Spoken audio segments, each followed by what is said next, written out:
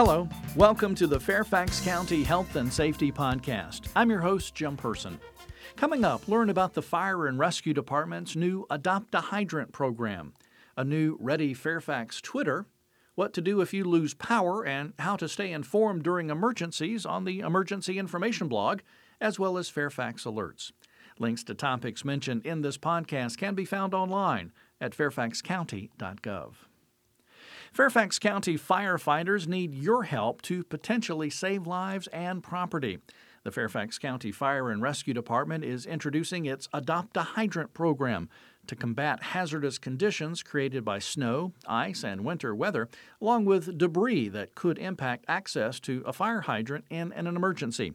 Residents and business owners can adopt a fire hydrant close to their home or business.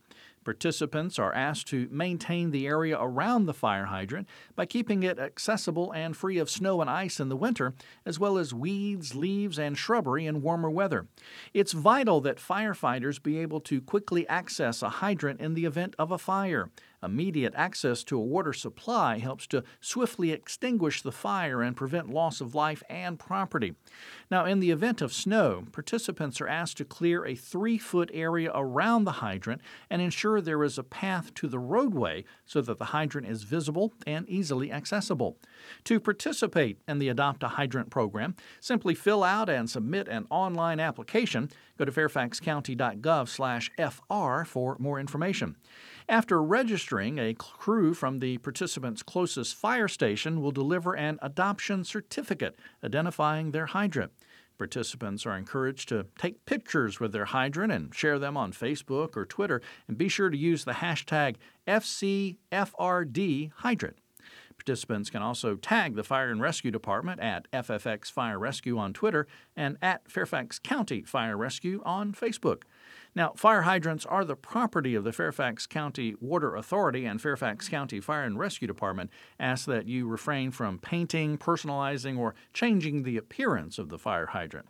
Now, if you have any questions, just call 703-246-3801.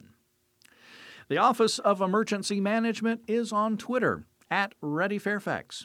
Our emergency management professionals will share preparedness tips, day-to-day emergency preparedness information, and fun facts about emergency management. Follow at Ready Fairfax, retweet and mention us on your tweets. Share the excitement of the launch with your peers and community members.